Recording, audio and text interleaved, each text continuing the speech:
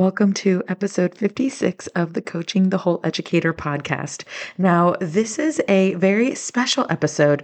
We had the pure honor of interviewing the Department of Education of Mississippi, the folks that have been making national news for their reading growth scores. And we had a blast chatting, and they shared all of the things that they have been doing over the last few years to cause incredible growth within their reading scores. They've had so much success that over 30 states have invited them to share about what they have done. And a lot of their success has to do with their coaching model. So stay tuned. This is a bit of a longer episode. So if you've been regularly listening to episodes, you're used to them being about 50 to 20 minutes long. This is closer to an hour. So you may need to break this up into smaller chunks if you have only shorter amounts of time. But I really want to encourage you, listen to the whole thing. There are gems sprinkled throughout this episode. See you soon. Welcome to Coaching the Whole Educator, the podcast that helps instructional coaches, teacher leaders, and school leaders. I'm Becca, former educator and school coach turned transformational coach of coaches. I'm on a mission to help you improve your educators' effectiveness and resilience, especially the ones who need it most. Each week, we'll cover quick tips, strategies, and coaching mindsets so that you can be on top of your coaching game. Are you ready? Let's dive in. Hello, coaches and leaders. I am so excited to have two incredible statewide leaders on with me. I have Jill Hoda and Kelly Crane on. They are assistant state literacy coordinators across the state of Mississippi. And we are going to talk about the incredible gains they have made recently with their reading scores. They've been kind of touring across the United States, sharing with other states about what they've done. And a huge part of their success has been coaching. So I brought them on today to share about what they've done to create this incredible growth within their state. Before I do, though, I want them to share exactly what they do for the state of Mississippi. Hi, Becca. Thank you so much for inviting us. We're so excited to be here. So what Jill and I do is we serve and across the state of Mississippi, one of the things that we do is we supervise our literacy coaches who go into the schools 2 to 3 days a week and provide coaching support to their teachers. Our literacy coaches also have regional coordinators. And so we each have a group of regional coordinators and coaches under us. Jill serves the central and south part of the state, and I serve the central north part of the state. And then another part of that, our responsibility is providing statewide professional development. We organize and provide statewide professional development across the state in content areas through literacy. Yes, I love that. And recently, I had the pure pleasure of working with your regional coordinators. We're going to talk about that in a little bit, but they are an absolute gem of a group.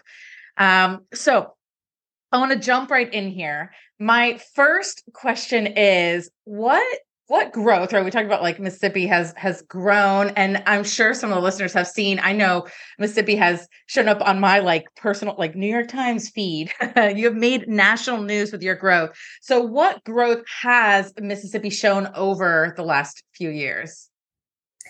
Okay, so the Literacy-Based Promotion Act was put into place in 2013. And so in 2013, Mississippi was 50th among the nation in our fourth grade reading national ranking for our NAEP scores. And so within the last 13 years, our most recent data has come out for 2022, and Mississippi now ranks 21st in the nation. So that is something that we are extremely proud of. A lot of hard work has gone into that, and by lots of people across the state. And another piece of data that we're proud of is our third grade assessment.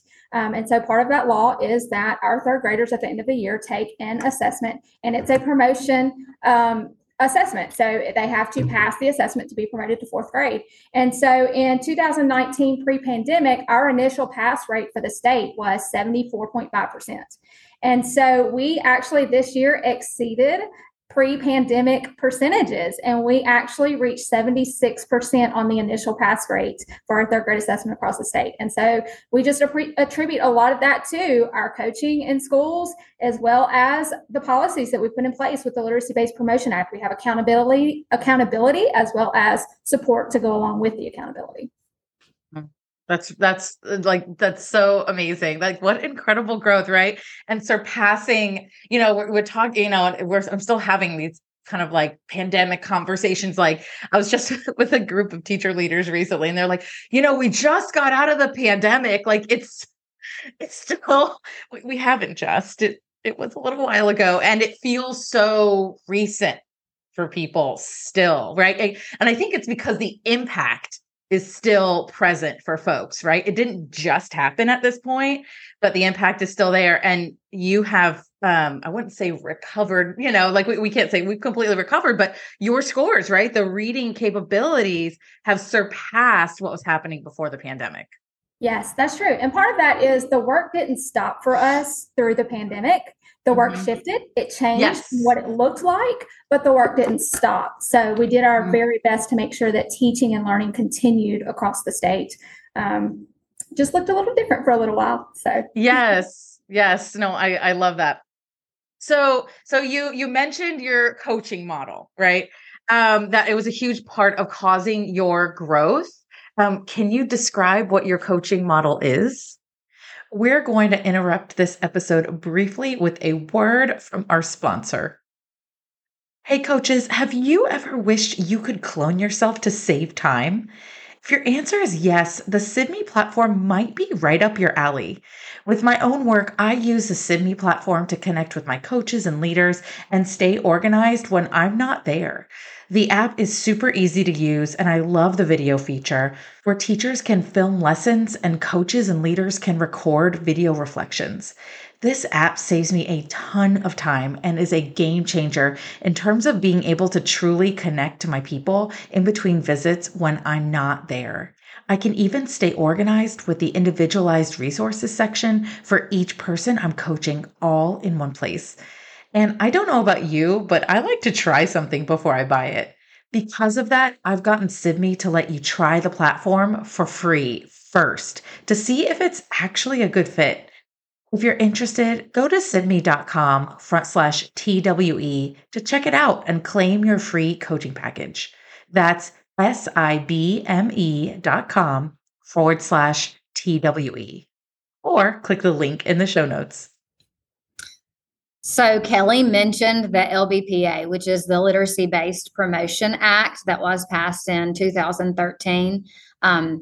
There were key legislation pieces of that act that we really founded our coaching model upon. Not only did we have the coaching model, but we also added early learning collaboratives. We added a suite of assessments statewide.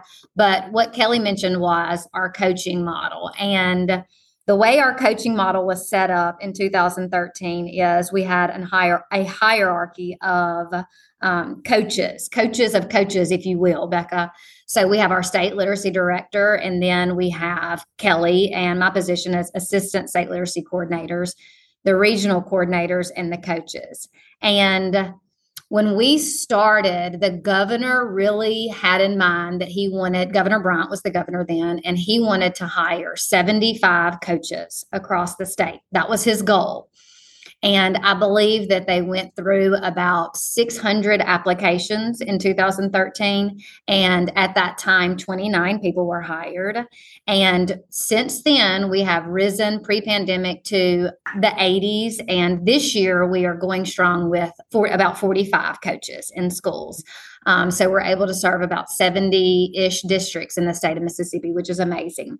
So when we adopted this coaching model, it was very protected. When we trained our coaches, we made sure that not only they were aware, but we made sure that superintendents and other administrators were aware that our coaches were not administrators. Our coaches were not lead teachers. Our coaches are instructional coaches, which means they don't have a walkie-talkie, they don't run bus duty, they don't sub in classrooms. They really build teacher capacity. We are a non-evaluative arm of the department. We are a supportive arm of the department. So our challenge was to build teacher capacity across the state, which we've done with statewide professional development, as well as build teacher capacity within the classroom through modeling, co-teaching, planning, making sure that teachers have the materials that they need.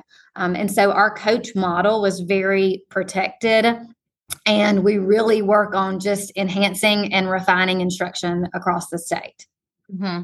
Yeah, I love this. And I really want to highlight, this is such an incredible, I've never heard of law protecting the coaches, right? And it's not enough for us to hire coaches. It's not enough. And even train them. It's not enough. We need to protect. And that's what you've done. And that has been you really attribute a lot of your growth to, I just want everyone to hear this, a lot of your growth to not only creating and training your coaches, but protecting them from other duties as assigned. I love what you told me this before. You said we don't give them walkie-talkies. That really stuck in my, I feel like that could be a little standalone quote. We don't give them or they're not allowed to have walkie-talkies. Right. Right. It's not even a choice. It's like legally, you're actually not allowed to do that. A law that protects, just creates and protects the coaches. And another thing I do want to highlight is you really value quality over quantity. You really closely look at every single person that you hire as a regional coordinator to coach the coaches or the literacy coaches working with teachers, right?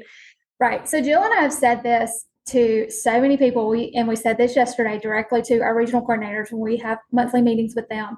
We put our people up against anybody. Mm-hmm. And they come in with a wealth of knowledge, but part of that is not only are we training teachers across the state, but we are continuously training our coaches and having our own professional learning on a monthly basis, not only within content of literacy, but also with coaching in itself.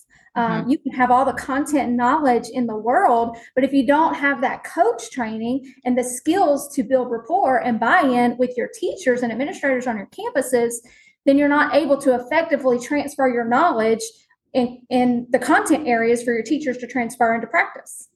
You know, Becca, when we started with a professional development that was titled The ABCs of Coaching. And that's how we started.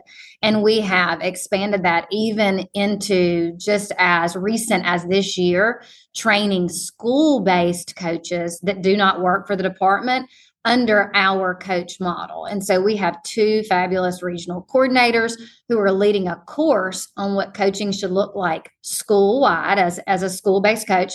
And we plan to just increase the amount of people that we are able to train as instructional leaders. We also bring in strong instructional and leadership coaches to train our regional coordinators, which you mentioned earlier that you had the opportunity to spend several days with us to train our regional coordinators on reflective listening, among many other things. And so we are continuously building coach capacity to make sure that we're not losing the support role and moving into the evaluative role. We want to continue to build our support role as coaches across the state. One of the things I love that you've done with your regional coordinators is really empowered them to empower each other, essentially. So I love this, that every one of the regional coordinators has their own specific, what do you call it? Like a special project. Special project. I was going to call it a side hustle. It's not a side hustle. It could be called that. They might agree with you. But their special project. And so it's not only like, oh, we're on the same team. It's like we are an important puzzle of this team. Like without my piece, our team literally does not work as well. And it goes back to like hiring, like your hiring practices, right? Like you hired very clearly growth-minded folks. When I was working with them, 100% engagement. And it was because of who they are. right? And it was no one that was like checked out or resisting. It was like, we are all in this together.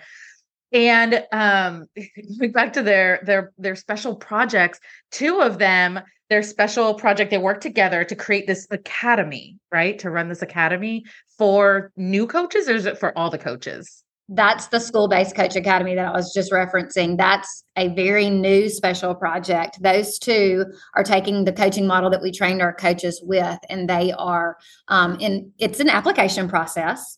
So district superintendents must sign off on school-based coaches attending the academy. And when they finish the academy, they will receive a certificate of completion from the Department of Ed as being trained as a literacy coach. And so that special project is our newest of many. And we have so many special projects that we could spend another hour talking about those. Many of those special projects can be found on our literacy website in a document that is titled Leading in Literacy. So the special projects that we've mentioned are highlighted within that document. Oh, I love that. I love that you guys have that for other folks to use. And it's such a beautiful structure. And you can tell just sharing with the listeners, like me as an outsider being in the room. I think sometimes it's a different experience when you're the creator and you're in it every day versus, I'm not in this, I'm entering this culture that you've created. Listening to everyone introduce their special project. First of all, they're proud of their project, and every regional coordinator got a project that it matches their strong suits. So some folks are data people, like you go ahead and run with that data. Some are more creative, some are more people facing, right? Some are, and it is, it's such a beautiful structure to have across an entire state of leaders, like creating a complete puzzle starting from the top down. It ranges from relationships and hospitality to high quality instructional material organization. We have some regional coordinators who are specifically in charge of professional development for our new coaches each year and making sure that they have the support that they need as a new coach. Who's talking to other states. We have someone who is responsible for sharing our resources and telling other states, use what we've already created and put your name on it. We want to share. Right. Yes. A broad range of special projects. So, and the other piece to that is our leadership team functions as a team because of that. Because each person is a part of the puzzle and responsible for a large piece of coaching or literacy initiative that is being put into action across the state. And so without each one of those pieces, the coaching model doesn't work. And so those strengths make up our one collective team that is effective. I love this. I want to say this. I actually don't get to say this very often. In my mind, this is like a Becca mind model. I think of buy-in as the lowest rung of what we need to do. And when a decision's made and we're asking people to do that, we want to at least build buy-in. And then the step above that, I think of engagement. Like I've engaged them right into what we're doing here. And then there's ownership. And I hear ownership, like the leadership of literacy across the state of Mississippi. And I'm always like, starts from the top. If we start asking for compliance from the top down, we're just going to get compliance, right? And that is not what's happening here. That the literacy leadership across the state of Mississippi own what's happening here. Yes, we are very intentional with every decision that we make. Kelly and I both have been with the department for 10 years. And so we were ground level from the beginning, and we have learned the importance of making sure that our regional coordinators have tasks that they can feel that they own that task. I think that one of the attributes of a good leader is being able to delegate in the right form and making sure that you're putting your aces in their places, if you will. And so creating a team like that helps make our job right. Absolutely much easier to do on a daily basis. Yes. And it shows value because we truly value each person We do. for their individual strengths. And so we hope, and they do, but we hope that that's what they feel from us all the time is how valued they are. Because, like I said, without that piece, we are so appreciative of the work that our regional coordinators and our literacy coaches do. We cannot say enough about the changes that they have helped implement in the state of Mississippi. Yeah. Yeah. And I can, as an outsider, it's funny because sometimes leaders will say to me, oh yeah, my teachers feel valued. And I'm like, do they? Really? Walked around your school. Do they? And I can vouch that they do. Right. Like I was there, I witnessed it. And there's this magical moment. And I don't know if it was a big deal to you at all. Something happened and some extra work needed to be done.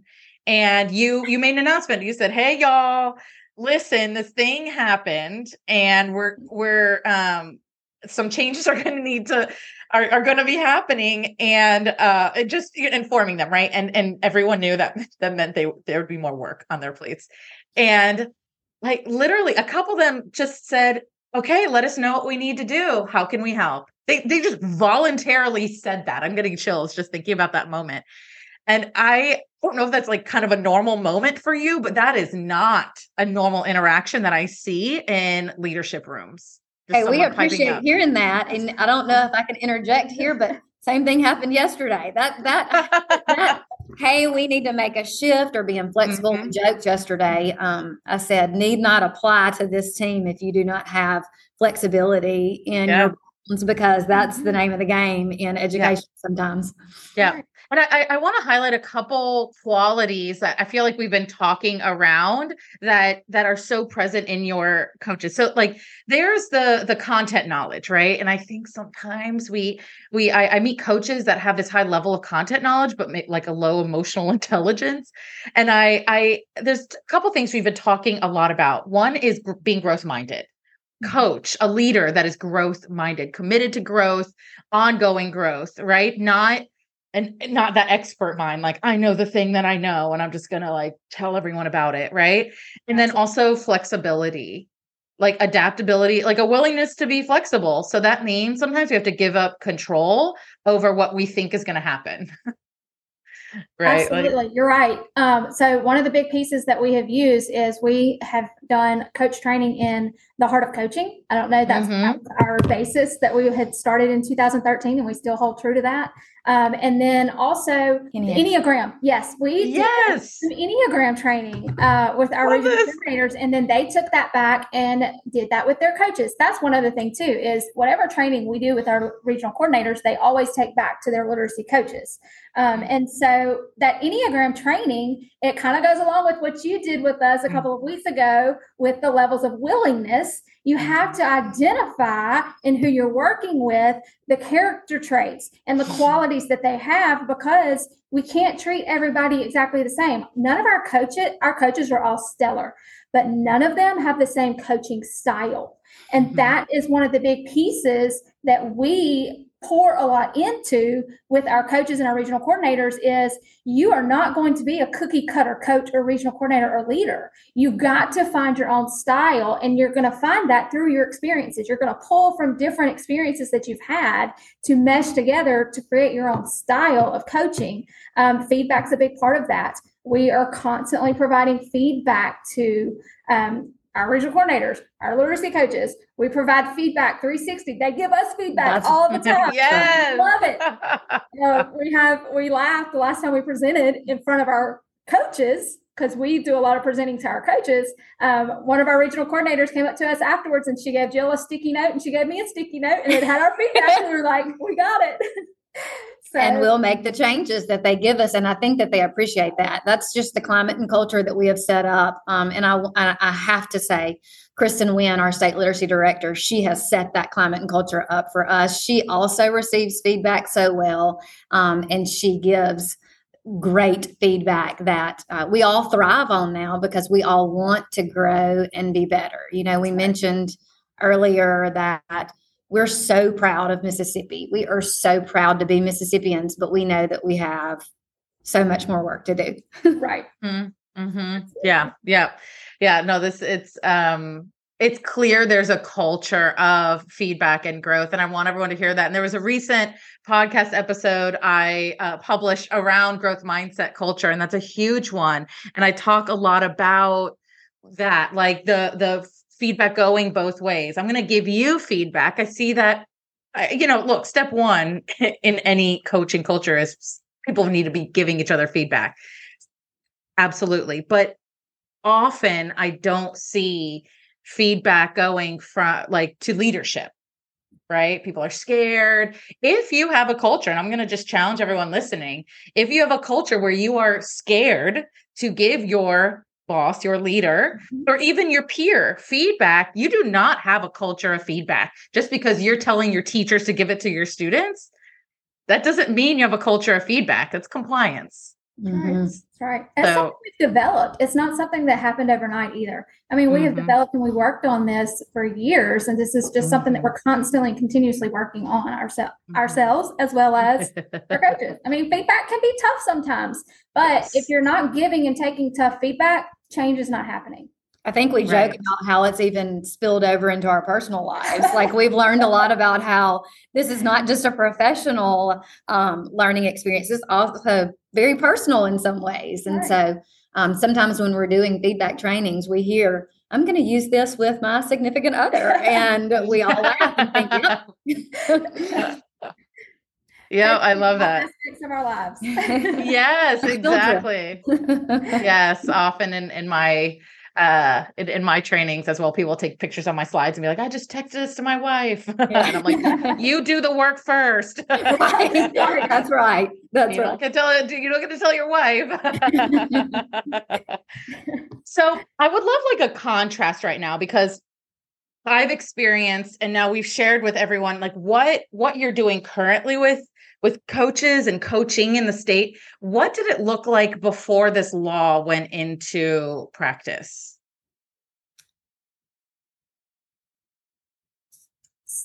Well, one of the big pieces is across our state, we didn't have a common language among our teachers, among our schools, and what effective literacy instruction looked like, what the research behind effective literacy instruction and how students learn looked like. And so I think one thing that has really shifted is our statewide professional development on the science of reading. And so now we have across our state, we put so many teachers, over 25,000 teachers through science of reading training, and that's developed a common language across the state. And that's made big shifts in just effective instruction, and attributes to student success, which attributes to growth of data.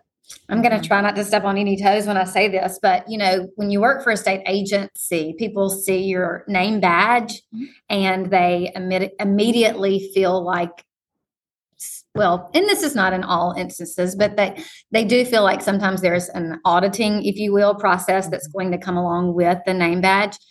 And I think that prior to the Literacy-Based Promotion Act being passed, that I hope that I can say that we've changed the way people view seeing the MDE coming with our name badges, because we have changed the culture to support instead of just an evaluative piece.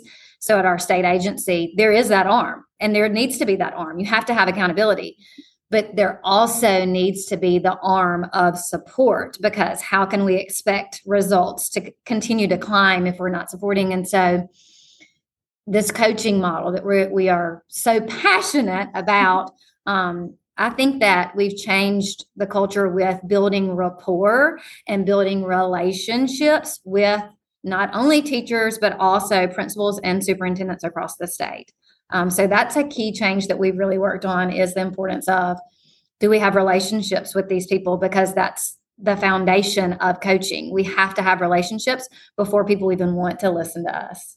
Right. And let's be honest, Jill and I were in the classroom over 10, 12 years ago. Neither one of us had ever experienced a coach in our school buildings or in our classroom. So we had never had that experience, and it just wasn't as common in your school-based or district-based levels. But now that we've had our literacy coaches in buildings, we are seeing more and more schools and districts hiring coaching positions because they're seeing the value in that position. So I think that's been a big shift too. There are now more school and district-based coaches across the state than we've ever had before. And so the more support we can give to teachers, the better. We've said a million times, we wish we had somebody who could have helped us. There's something I want to highlight that you said, and you said continuously, but I want to just say it as a standalone thing, which is you really worked hard to equate coaching with support, not accountability. And accountability is important. And that's not what you're doing here. Is that accurate? Yes. And I guess that leads me to another thought that within the law, we did pass a portion of the law. Third graders have to pass an assessment to be promoted to the fourth grade. So that's the accountability piece. But the coaching model comes in to this. And these are key words of what we share with administrators across the state. We are not focused on retention, which is the accountability. We are focused on prevention and intervention. So that's where your support piece comes in. And that language is very important. We are not focused on retention. We are focused on prevention and intervention. And with that comes early coaching in early grades. And I don't even know if we mentioned that our Literacy-Based Promotion Act is for grades K through 3 with additional support in fourth grade. So that support that we've been talking about is the prevention and intervention piece, and that's for your earliest grades.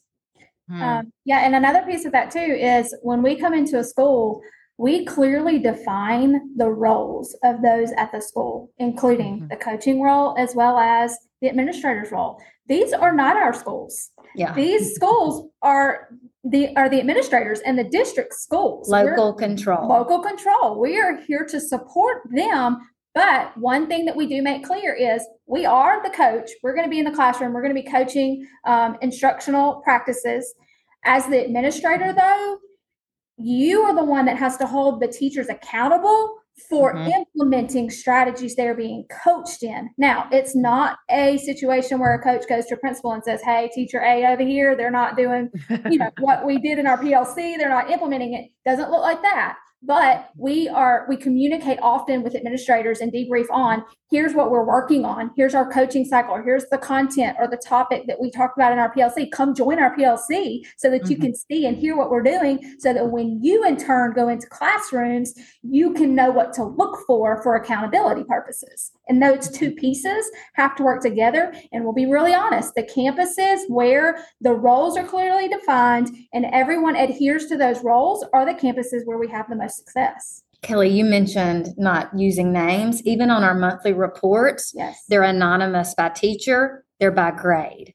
So even our monthly reports that coaches support building capacity and have to submit to the building administrator and the district administrator, they don't have teachers' names on them. They have grade levels of how they're supporting. That's right. I love that. So we're seeing holistically, where does this grade level, where do they need support? We're not pinpointing this Miss Smith, she keeps up, she's just waiting for retirement. We're not doing the thing where we're blaming a teacher. We are framing it around where does this group of children and teachers need support. Right. And our coaches tell our administrators, and we tell people all the time, our coaches are trying to work themselves out of a job. Sustainability is what we're working towards. But if there's not accountability from the administrative side, sustainability won't happen. There's so much clarity around whose job is to support and whose job is to hold accountable. And it's clear from the statewide level down, role clarity. And protect the roles. You can't jump in and out of your role. Protect the roles. And there's a law. Right. That helps us. That's right. That helps you. Right. I kind of can't get over that it's not like someone's opinion. Right. That's why when a lot of states ask us about our coaching model and, trying to gain insight and wanting to implement something similar, all of the pieces are so important. The law is so important because that's what protects our roles. You can't take one piece and try to implement without the other pieces. It's got to work across all elements in order to be successful. And it's something that's evolved over time for sure. And we need to make sure that there are other pieces. And I talked about that at the beginning of the podcast, but the assessment piece is huge. The universal screeners, the beginning of the year, the middle of the year, the end of the year, that's a huge piece of this law. Kelly mentioned the statewide professional development. I mean, there's a certain percentage of the annually appropriated money that goes to our statewide professional development. So while we are super passionate about the coaching portion of the LBPA, there are other pieces that are just as significant pieces of the puzzle that other states, really need to look at if they're looking at how the LBPA has helped move Mississippi in the right direction. And funding, of course, funding allocations, allocations. There's a whole structure supporting this growth, right? It's systems and structure. They play a really important role. Yeah. So I'd love to hear, and I know you're kind of doing your national tour of going to different states and sharing what you are doing. What is your advice to states that are looking to cause more growth in their state? I've said it a couple of times already, but I'm going to say it again. Protect the model and protect the role. Coaching only works when there's trust between the coach and who they're working with. And when the role is not protected, then they're jumping from coaching to administrative tasks or coaching to substitute teachers. It's breaking the coaching cycle, number one, because there's planning that goes in with that, right? But it's also going to break trust because as a teacher, if I see my coach, this period they're over there performing administrative duties, but then they're going to come back to my room and tell me they're non-evaluative, but I'm not so sure that that's true. It's very important to protect the role of your coach. I think my advice would be that instructional leaders need professional development on the common language as far as what your expectations are as a state as well. Statewide professional development is crucial for teachers, but I think that if leaders are not receiving the same professional development, that you're going to really miss the boat, for lack of better terms. I think that one thing that we are continuing to do is add layers of statewide professional development for our administrators. And that's a huge piece to this puzzle. Yes. Yeah. And I know you do that. I think about when I've seen this happen so many times. Teachers get trained and they're so excited and they go back into their buildings and the culture doesn't support them sustaining that change. And all that money, just think of it logistically, right?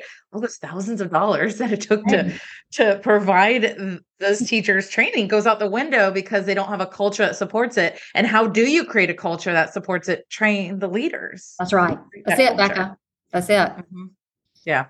Instructional leaders. Yes, instructional leaders. Principals are instructional leaders. And so they have to know what they need to look for when they're in the classrooms too. And they have to have the relationships with their staff so that they can have that trust of feedback to be able to provide the change that needs to be made in buildings that need to be growing, which is all of our buildings.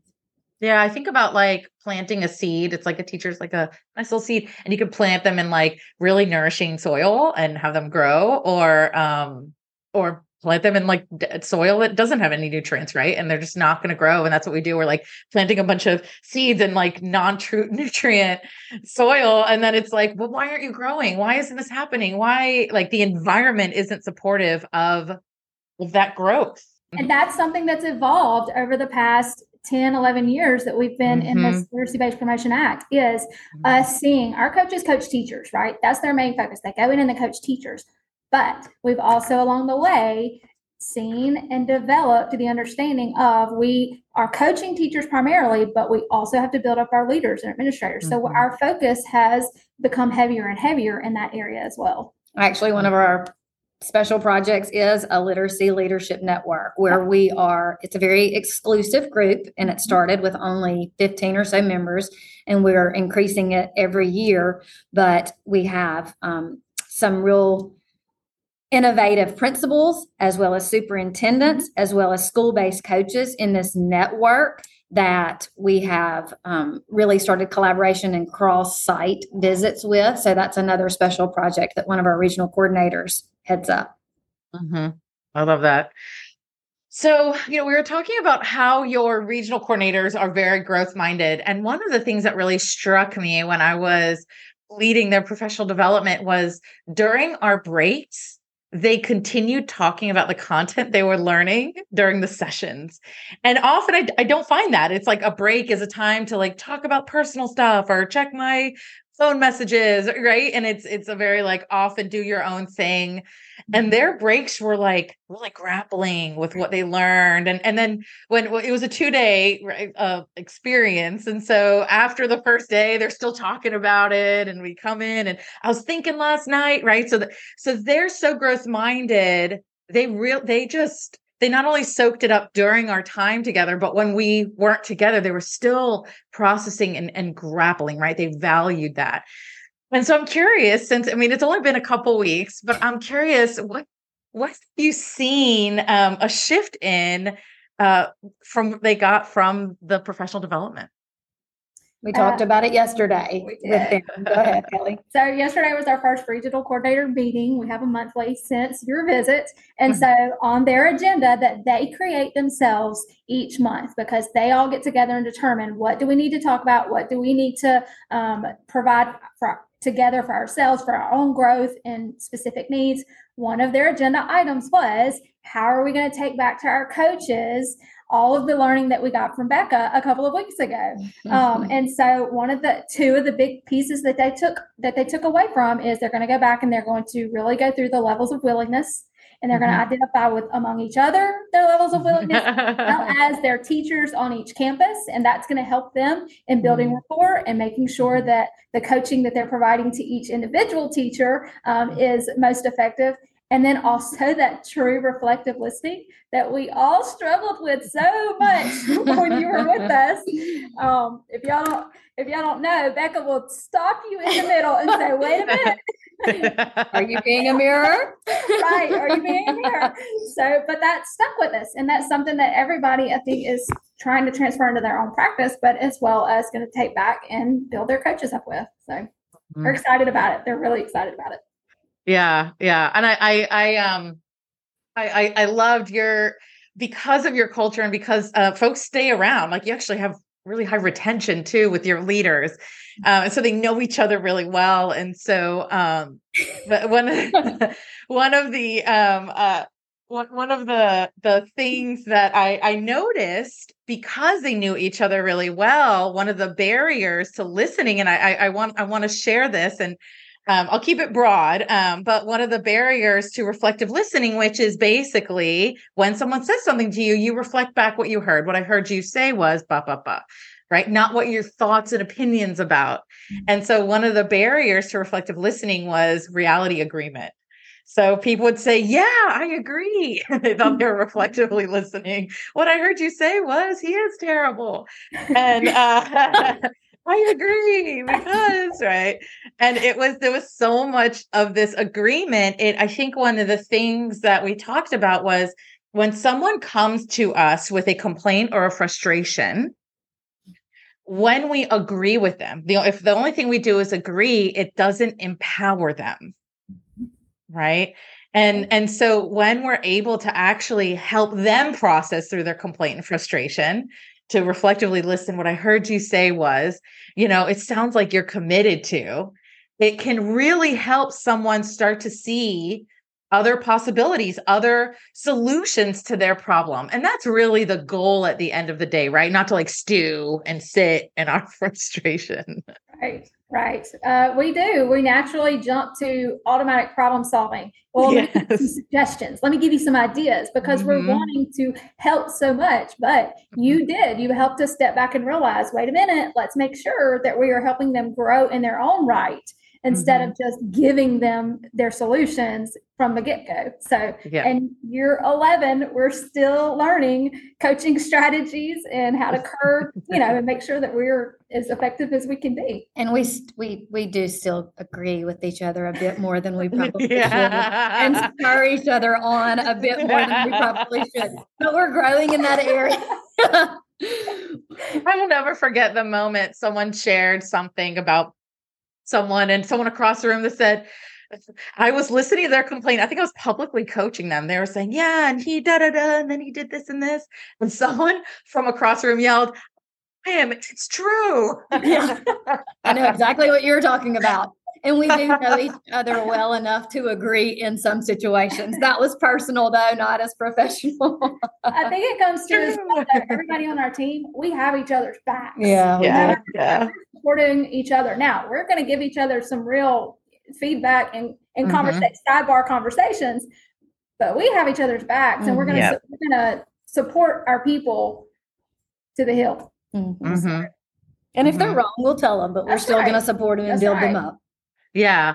I love, it makes me so happy to hear that the professional development I gave the top leaders across Mississippi, that it's filtering down, that you have a real commitment to having the professional development you bring in really impact things. It's not something that's passing or temporary or like, what a good idea, or I felt good, right? Like we're putting this in action. We're sharing it with other people. We are not going to invest in something that we will put back on a shelf. We refuse to do that. And so with the intentionality that we've learned, we have handpicked very carefully, you as one of few, things that we want our regional coordinators to grow from and to share with other people. So there is no go to the training and put the binder back on the shelf for us. We are going to implement what we learn. We can assure you of that. That's right. I love that. And I get to work with them again and the coaches in December on Crucial Conversations, which is like such an amazing tool. I'm looking forward to that. Communication is, one of the linchpins of effectiveness of coaches, right? If we're poor communicators, what are we doing? Absolutely. Jill coined a term that we use all the time now, clear is kind. Yeah. And when we have a lot of high stakes conversations, we do have to be very clear. Yes. But you can be compassionate and clear. Exactly. You can. And I find it because I grew up in Miami and went to college in Connecticut. And my first experience in the South was in Atlanta. And I was like, whoa, there's this nice thing that's happening. But what is happening here? Because people in the Northeast are just kind of like, they'll tell you. And so I think, especially in the culture of the South, where we're like very nice to each other, clear is kind, unclear is unkind. And, remembering that, oh gosh, I was reading something recently, a coach was giving another coach advice. And she was like, my strategy is, she's talking about dealing with resistance. And she said, my strategy is I just kill them with kindness. Like, that's a terrible strategy. Don't do that. No, kill them with kindness. No, learn actual skills to communicate with someone so you can empower them. Don't kill anyone with kindness. That's right. We are known for our hospitality, though, Becca. We are the hospitality state. Yes, and you are hospitable. I can vouch. We're also very clear and direct. Yes. Well, you guys have developed such a special group of leaders across the state, and you both are just so growth minded and committed to continuing. Like, it's just I feel honored to be able to work with you and the growth that you've made and continue to make. So thank you so much for sharing with everyone listening all the amazing things you're doing in your state. And I would love everyone to hear, where can they find more about what you're doing? So our literacy webpage is www.mdek12.org/literacy. Okay, perfect. So I will put that link in the show notes so everyone can just click on the show notes. Yes. And I'm laughing because I think, Joe, were you like typing that in? I was. And let me just say a disclaimer right here. And this may or may not be edited just for fun. Kelly and I sometimes share a brain. And so when we're on a good day, you might get 150%, but others day you might get 100% between the two of us. And we've worked together that we can do that. So she finishes my sentences and I finish hers quite often. We thrive on it. I love it. Yes, I will put that link in the show notes so everyone can just click on it and find all the resources you made available for folks. You really are doing incredible work. I brag to the people in my community as well about you. So thank you so much for taking the time to share with us. Thank you so much. As it was mentioned in the episode, I was able to work with the regional coordinators of the Mississippi Department of Education, and they were extraordinary.